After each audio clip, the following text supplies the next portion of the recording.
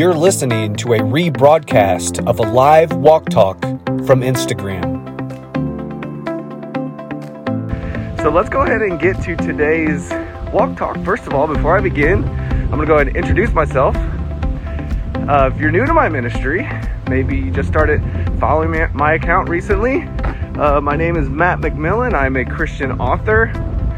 I have written 7 books. All my books are available on Amazon in paperback and Kindle. Check them out if you get some time. Maybe soon in the future, they might be on paperback. There's a beta now on Amazon, and I might end up doing that. I'm not sure yet. Maybe, maybe not. But either way, check my books out if you get some time. What else? I'm not a pastor. I'm a regular person just like you. I always mention that in my introduction, and the reason why is I want you to be confident in who you are, not in any particular person. So the gospel was set up with the body of Christ in mind, not a top-down authority. So we don't see any passage in the Bible about one person being in charge of everybody else. In fact, we only see the word pastor in the New Testament one time, just once, and it's in the book of Ephesians. And when we look at that section of scripture, it doesn't have a list of qualifications, it doesn't have a list of authority, it doesn't have anything. No description of a pastor. What's that tell you? What we see today in our modern church, that position of pastor, we've come up with that. Not the Bible. We didn't get it from the Bible because it's not there. So when we look at the Bible and we see the word pastor, it's listed as a spiritual gift. That's it. So what is the spiritual gift of being able to pastor? If we look at Jesus, he was the perfect example of that. It is a shepherding gift. It is an overseer. Okay? Did Jesus go around punishing people? No. Did he go around causing people harm? No. He led with love. So ultimately, the pastor gift can be reflected best through Jesus. Who would have thought? And we don't see that in a lot of our modern churches. We see, in fact, the opposite. People up on stage in a pulpit, which there's no stage in any of the New Testament epistles, nor in Acts. There's not a pulpit in the Bible. We've come up with the pulpit and put it up there. There's no pulpit in Scripture, but we see these people with the title of pastor, and they condemn people. Jesus actually said, I have not come to condemn the world, but to save it. But we have people who have named themselves pastors, came up with this title because it's not a title, it's a supernatural gift, and now they're up on stage every Sunday condemning people or fleecing them. So we got to get away from this stuff, and we got to go back to the truth of Scripture. And the truth of Scripture is you don't need somebody on stage to teach you. Now, do we learn from other people? Yes, there's a supernatural gift of being a teacher. But some people who can teach don't have the gift of pastoring.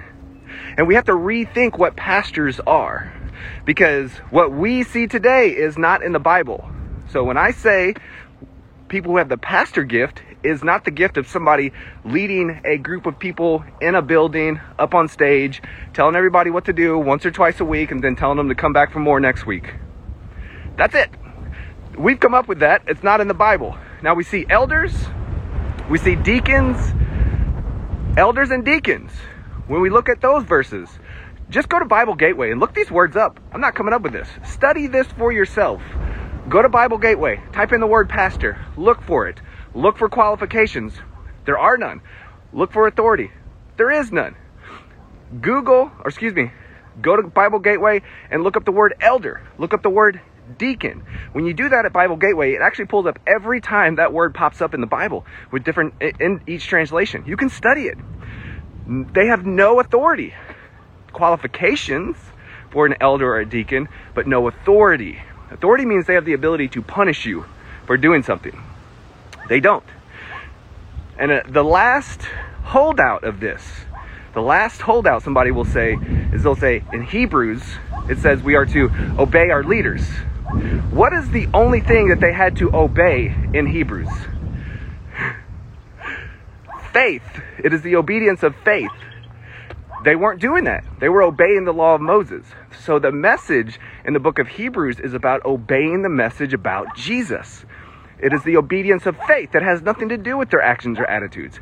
It has to do with, I'm going to obey that Jesus is the Son of God by believing in that, from repenting from the law. That's it. So we have to rethink how we see pastors. Don't attack people who find their identity in being a pastor. I've tried it. It never ends well. Don't burn bridges. Love them, respect them. If you have to, cut off ties. Don't have anything to do with them. Sometimes they're so caught up in their self-righteousness, they ain't trying to hear anything you're saying. They don't care what you say. They're going to stick to finding their identity in that position. You can go fluff off somewhere, okay? That's their attitude towards you. So if that's the case, that's fine. Let them have that attitude. Let them find their identity in that position, in what they're doing. You go enjoy your life somewhere else. You don't have to deal with that. We even see this in the New Covenant. The New Covenant camp. There are certain people who fully understand the New Covenant, but they still push this pastor dominance on people. The pastor knows everything. The pastor is in charge of everything. Obey that person. Even in the New Covenant camp, they know what happened at the cross, but they still find their title in Pastor so-and-so. We don't have to do this. And if it triggers you, like it triggers me, I have chosen to separate myself from that. I'm not interested in that. Okay? Now, the thing is, when you understand these truths, you don't want to go back and attack these people. If you have the flesh get stirred up and you think about doing something that's not of faith towards these people, pump your brakes. That's not going to end well for you. You're going to be unfulfilled. So rather than that, just keep them out of your mouth, keep them out of your mind, set healthy boundaries, stay away. Or if you still want to be involved with that, do it. You are free. You're free. We are a body of Christ, okay? One pastor, one person is not in charge of us. They don't know everything. Even if they have a master's degree or they have whatever in linguistics, or they even have gatekeepers now who protect those people. You know, I'm over it. So I'm not interested in that. And once I began to get away from that stuff and become confident in who Christ has made me to be and everything I know as of this moment, that stuff doesn't trigger me because I'm not interested in that. And I know that people watch these lives and they are triggered by that as well. So the best thing to do is understand the truth about the word pastor, about the word elder, about the word deacon, and then establish healthy boundaries to protect yourself, okay? Or continue to be involved with it. It's up to you. But anyway, I want you to be confident in who you are, and I want you to be confident in who Christ is. If we are looking to one person to run every question by, to get every answer, you're not going to have any confidence in what you know right now. You're not going to have any confidence in Jesus. You're going to think, I got to run it by Pastor so-and-so. Well, my pastor says this. Oh, that sounds like my pastor. You sound like my pastor.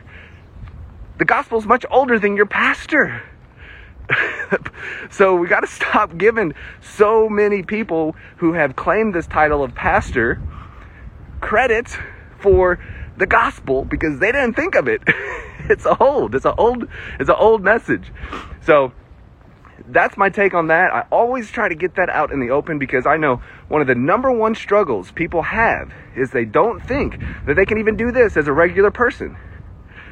Have a social media ministry or write books or talk to somebody about Jesus or do A, B, and C because they're not a pastor. You can be yourself. You can do whatever the Lord is calling you to do and inspiring you to do, and He's going to do that with a sense of ease, with a sense of confidence, with a sense of, I'm fine as I am. That's what He will lead you to, okay? Now, if you want to contact me, I welcome you. I would love to interact with you.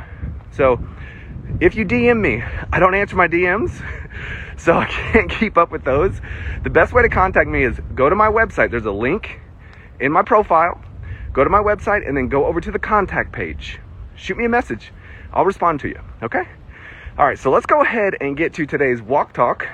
Let me switch hands here real quick. Let me give cameraman number one a break. Blow my snotty nose. It's not really that cold, it's just windy here. Pardon me with my snotty nose, guys. All right, let's go ahead and get back to it. All right, and also the shadow's not on my face, so maybe you can see me now. All right, so how to enter through the narrow gate. So how do you enter through the narrow gate? What do you think? A lot of people have different opinions on this. My recommendation would be, let's go back to the Bible, find those verses, and then view those verses in light of what Christ has done. How about that? There's a lot of people out there who say you gotta enter through the narrow gate, and it has nothing to do with what is currently happening in their life. So we see in Luke 13, Jesus says, strive to enter the narrow gate. Make every effort to enter through the gate. Other translations say, strive to enter through the door, the narrow door. So strive to enter. Work to enter. Make every effort to enter. You got to really, really put forth your best effort to enter. That's a red flag that that's not the gospel. Remember, Jesus taught the old covenant and the new covenant. So anytime you see something that is pressure filled, he is exposing a non-believer's need to repent towards faith in him. Because Jesus said his yoke is easy and his burden is light. So which one is it? Do you got to strive to enter the gate? Do you got to make every effort to enter that door? No. This is law teaching. The audience is the Jews. We see something similar in Matthew 7. He says, enter through the gate. Wide is the path to destruction. You know, a lot of people, you'll hear that all throughout the churches on Sundays. Person will get up on stage and they'll say, all these people living in sin, all this drinking, smoking, cussing, smoking that weed, going to the club, watching the porn, they're on that wide path of destruction. Pardon my poor southern accent, but I just heard, I already have a southern accent, but that's even worse. But we see the people get up on stage and they use these passages from Luke 13, Matthew 7, and they'll say, it's all these people out here doing a bunch of bad stuff. Not the context. Jesus is actually talking to the most well-behaved people in the world, the Jews. So why is he saying that? Why is he saying you need to strive to enter through the gate?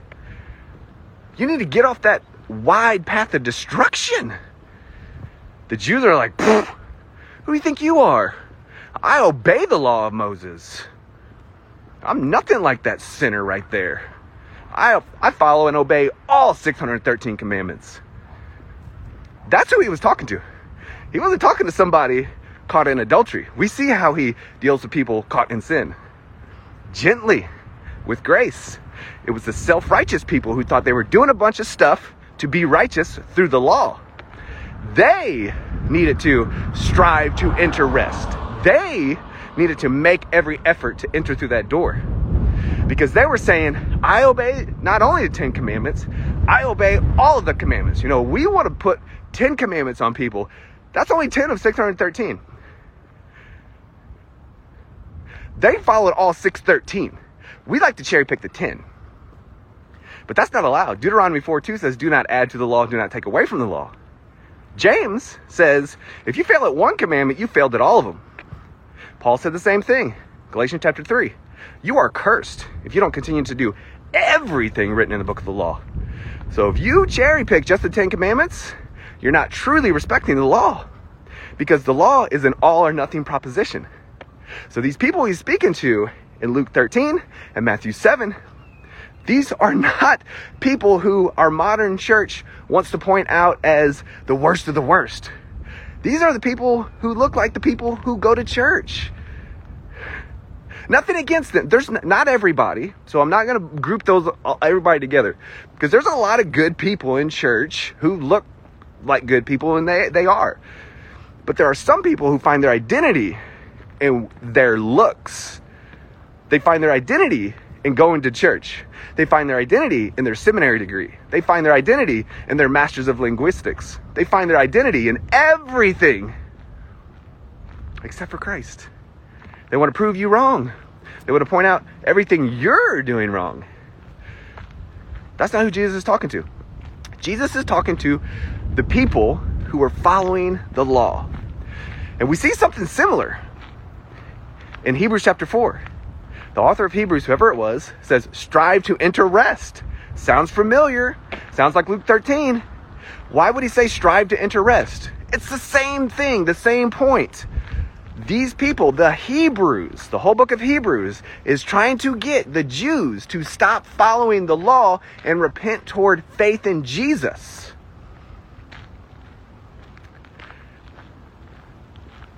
That's the only sin in the book of Hebrews, unbelief in Messiah. These are the Jews. They behave.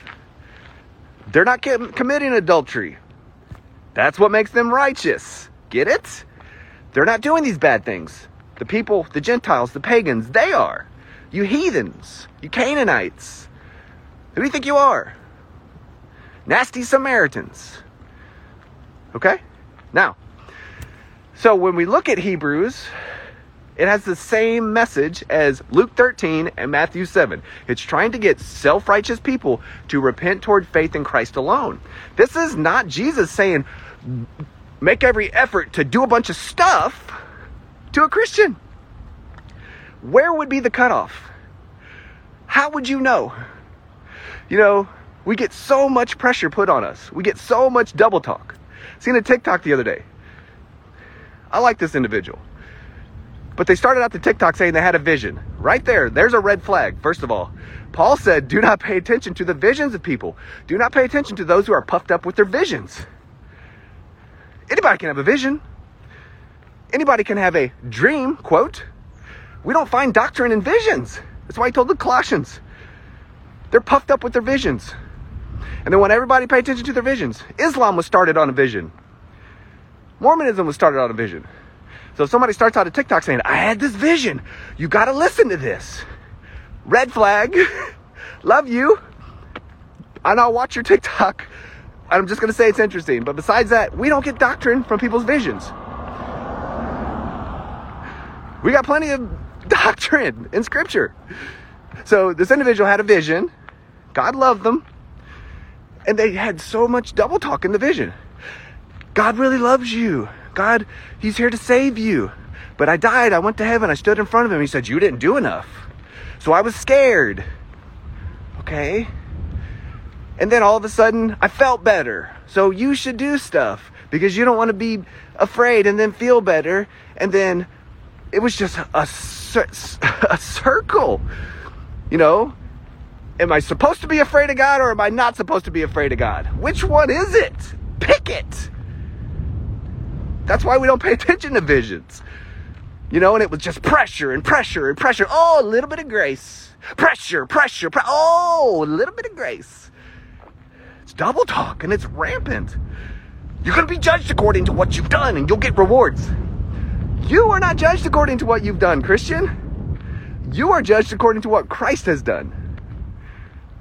We will all stand and give an account? Absolutely. You will be rewarded according to what you've done? Absolutely. If you're an unbeliever. And you don't want that.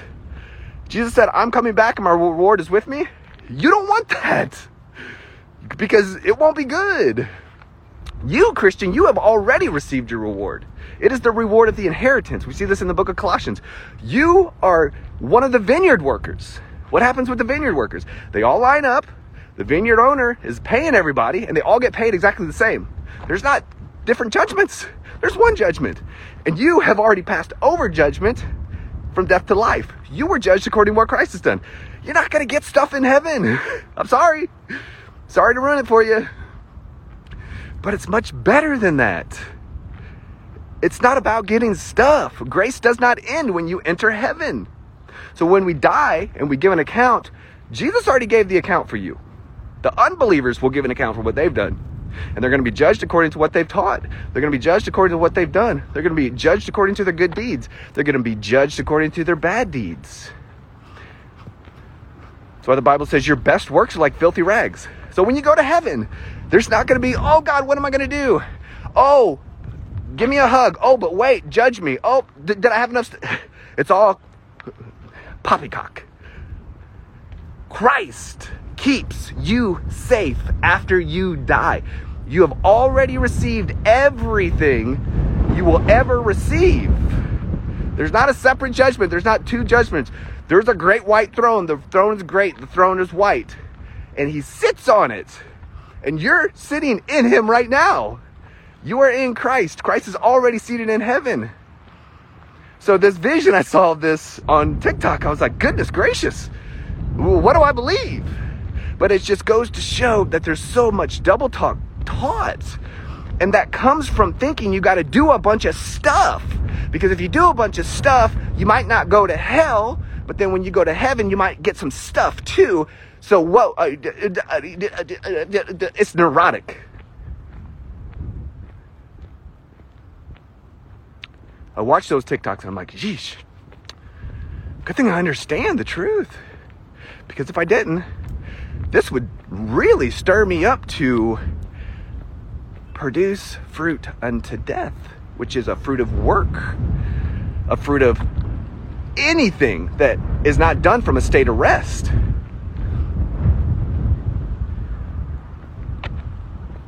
What are you going to do if this is not true? Doesn't sound like blessed assurance to me. Doesn't sound like good news to me. Sounds like it's going to be a difficult life here. Sounds like I'm not going to get enough stuff in heaven. Sounds like I can't really trust God. I definitely can't trust myself. It's not the truth, friend. It's error. It's error. The gospel is much better than that. The gospel is restful. His yoke is easy. His burden's light. It doesn't start out easy and light and then get difficult. It's grace from the beginning to the middle to the end, and then on into creation, on into our next life after this creation. You know, enter through the narrow gate. You've done that. Jesus tells us in John chapter 10, I am the gate. You've entered. You've entered. You're in that lush green pasture. You've been saved. You don't have to worry about doing stuff. The stuff happens organically as you just hang out in that pasture with Jesus. You don't have to be afraid.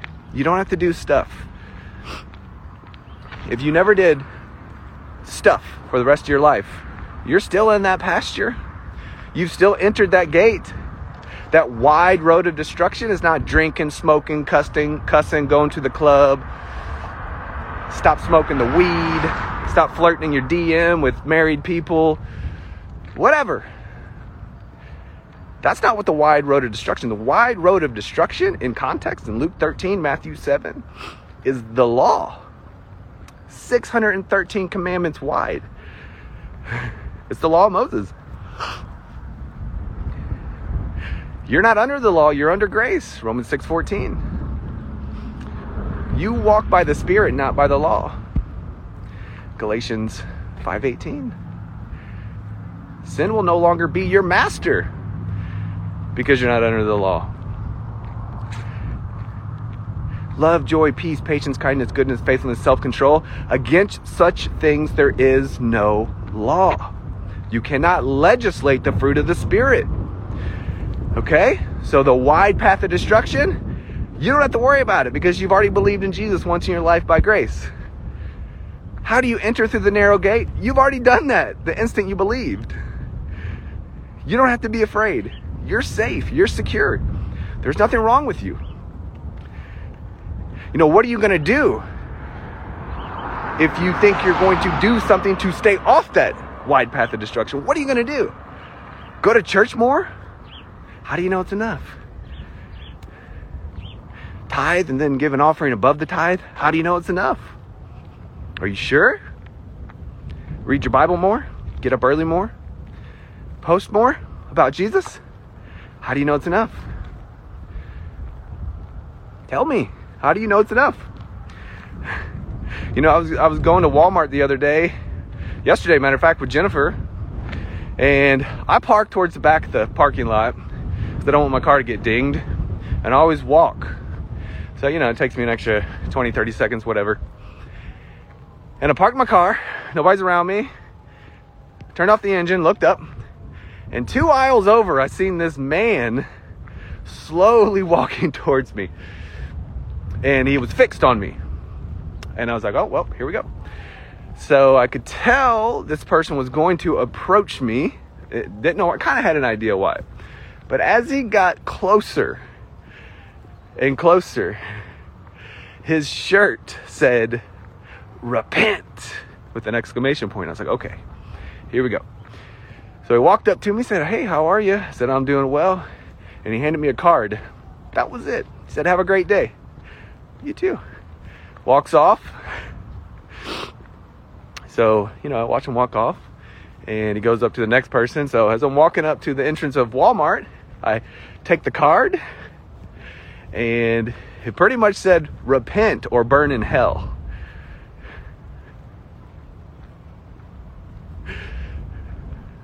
Repent or burn in hell. Now, this person might have been taught, you got to get out there and do this. If you don't, your judgment day is going to be bad. You got to do this stuff. That might be what they're taught. But imagine if he walked up to me and he handed me a card and it said, "Jesus loves you and he wants you to be saved." Oh, man. That would have made a difference. Is there a hell? Yes. If you don't repent of unbelief, you're going to be eternally separated from God, and it's hell. Whether or not it ends or not, that's up for debate. Some people want to say the word of destruction is used, which proves that God will ultimately annihilate hell. I don't know. All I know is there is a real hell. Whether or not it ends or not, I never have to worry about it. So, repenting of not believing Jesus has forgiven you by grace will prevent you from going there. So his message was correct. But it was the deliverance of being, I don't want to say sneaky, but maybe passive aggressive. And I don't know what his motivations is. But there's a better way. There's a better way to do this. There's a better way. And once we tell people that you can enter through the gate of Jesus by simply believing he's forgiven you, and you go into this pasture of grace, he comes and joins you. He never leaves again. You can't do anything to get back on the path of destruction because you're already there with Jesus. You know, even when you're faithless, he remains faithful. Some people will say, well, that verse says you can come and go. That's true, but you ain't going nowhere. He's there with you. So, I hope this has encouraged you guys today. I hope it's helped you come to understand the context behind how to enter through the narrow gate. Strive to enter through that narrow door. The audience is unbelievers.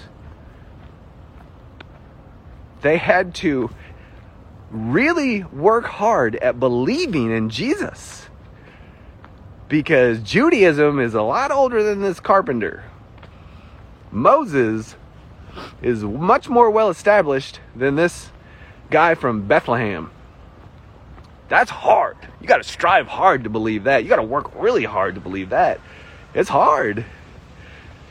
So they had to do that. They had to repent and work really hard in their belief to say, yes, he's the Messiah. I believe he's forgiven me. This is why Jesus so often in the Gospels was saying, you got to increase your faith. Why? Because once you did that, you would understand that this is the Son of God. He will forgive you. He can forgive your sins. I'm performing all of these miracles to show you who I am. I'll even come back from the dead. But they wouldn't do it. They wouldn't believe. They weren't working hard enough to enter that gate through faith, because that's the only way.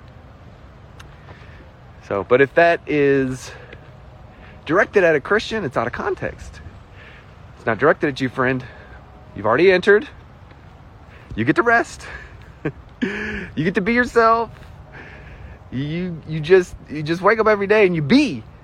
Don't worry, you'll figure it out. And it's a lifelong process. You're going to make mistakes. You're going to say dumb stuff. You're going to do dumb things. But you are not your mistakes. You are not the dumb stuff. You're not stupid. You're not dumb. You're holy. You're a child of God. You lack nothing. You have everything you need for life and godliness. You're a brand new creation. So, always tell the truth about yourself. What's the truth? You've entered through the gate once. You don't do it multiple times. Once you believe Jesus has forgiven you, you're in. You're good to go, friend. You don't need to strive anymore. You don't need to work hard. Those couple sentences can really upset people who are taught behavior-focused religion. Because they think I'm saying don't do anything. They think I'm saying go sin. But that's how their conscience is trained. But the more they hear this, the more they'll understand. I want to do stuff. I don't want to sin. I want to live holy because I'm holy. Be holy. That's what you are. I'm saying the same thing. So always tell the truth about yourself. You're righteous. Yep. You're righteous.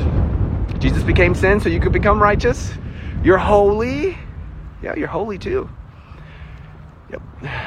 Colossians 1. You're a new creation. There's nothing wrong with you. You've been set apart from sin, death, the world. You have God's divine nature. You don't have a sinful nature. You have God's divine nature. What else? You're a co-heir with Christ. You will be judged according to what Christ has done. You won't be rewarded when you die. You've already been rewarded. Now you have the reward of the inheritance. And you've entered that gate and you're in that wonderful pasture, that lush green meadow of life in Christ. So enjoy it. Be yourself. Always tell the truth about yourself. Always be yourself. All right, guys. Love y'all. Have a good day. Bye. Thanks so much for joining me on this Walk Talk. Please be sure to rate and review this podcast and share it with others.